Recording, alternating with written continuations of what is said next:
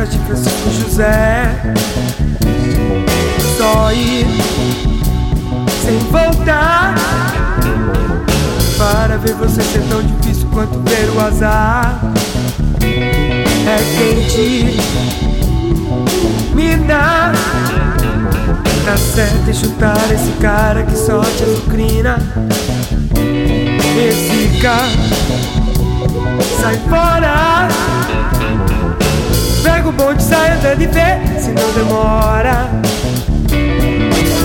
Porque você está subindo a escada invisível. Então me conte como é subir o último degrau e ver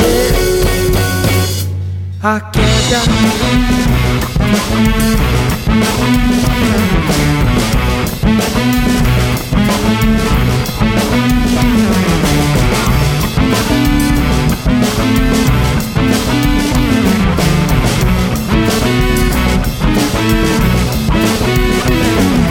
Quente, tô vivo.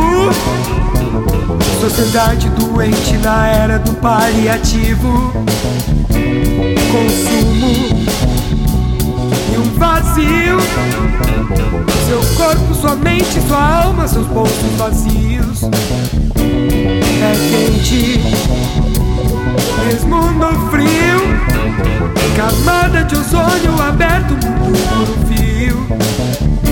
Biosfera e ecologia dependem do lucro e fracasso da economia. Porque você está subindo a escada invisível. Então me conte como é subir o último degrau e ler.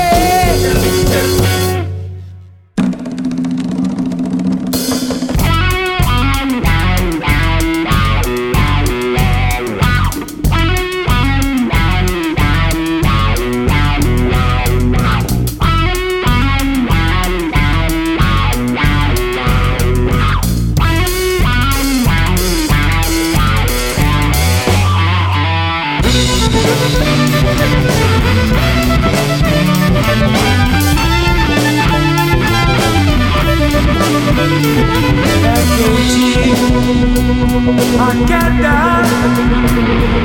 sobe a escada invisível, se achando o atleta.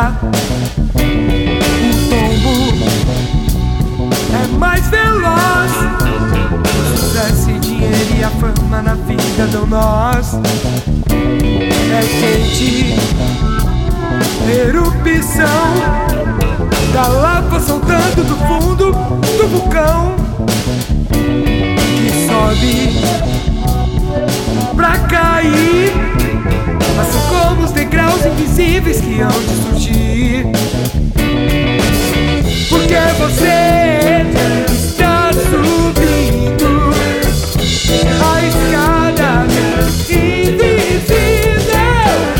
Então me conte como é subir o último degrau e ver a queda.